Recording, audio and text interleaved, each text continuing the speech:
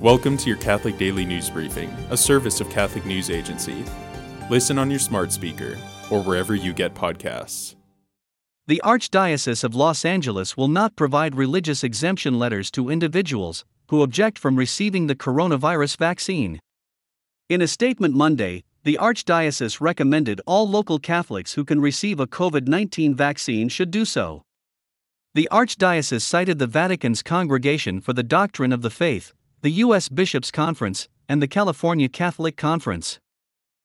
The Diocese of Avila in Spain is providing shelter for locals displaced from their homes by a wildfire. The fire began with a vehicle and has spread across more than 29,000 acres.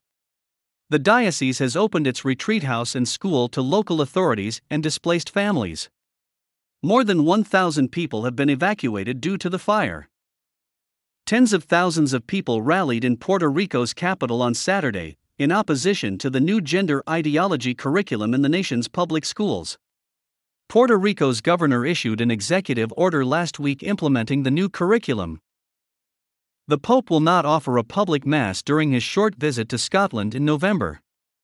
The Pope will travel to Glasgow for the opening days of the United Nations Climate Change Conference. He will reportedly be in Scotland for only a few hours. He will meet with Scotland's bishops.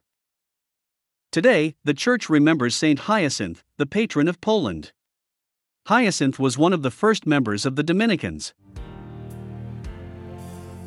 Thanks for joining us. For more, visit CatholicNewsAgency.com.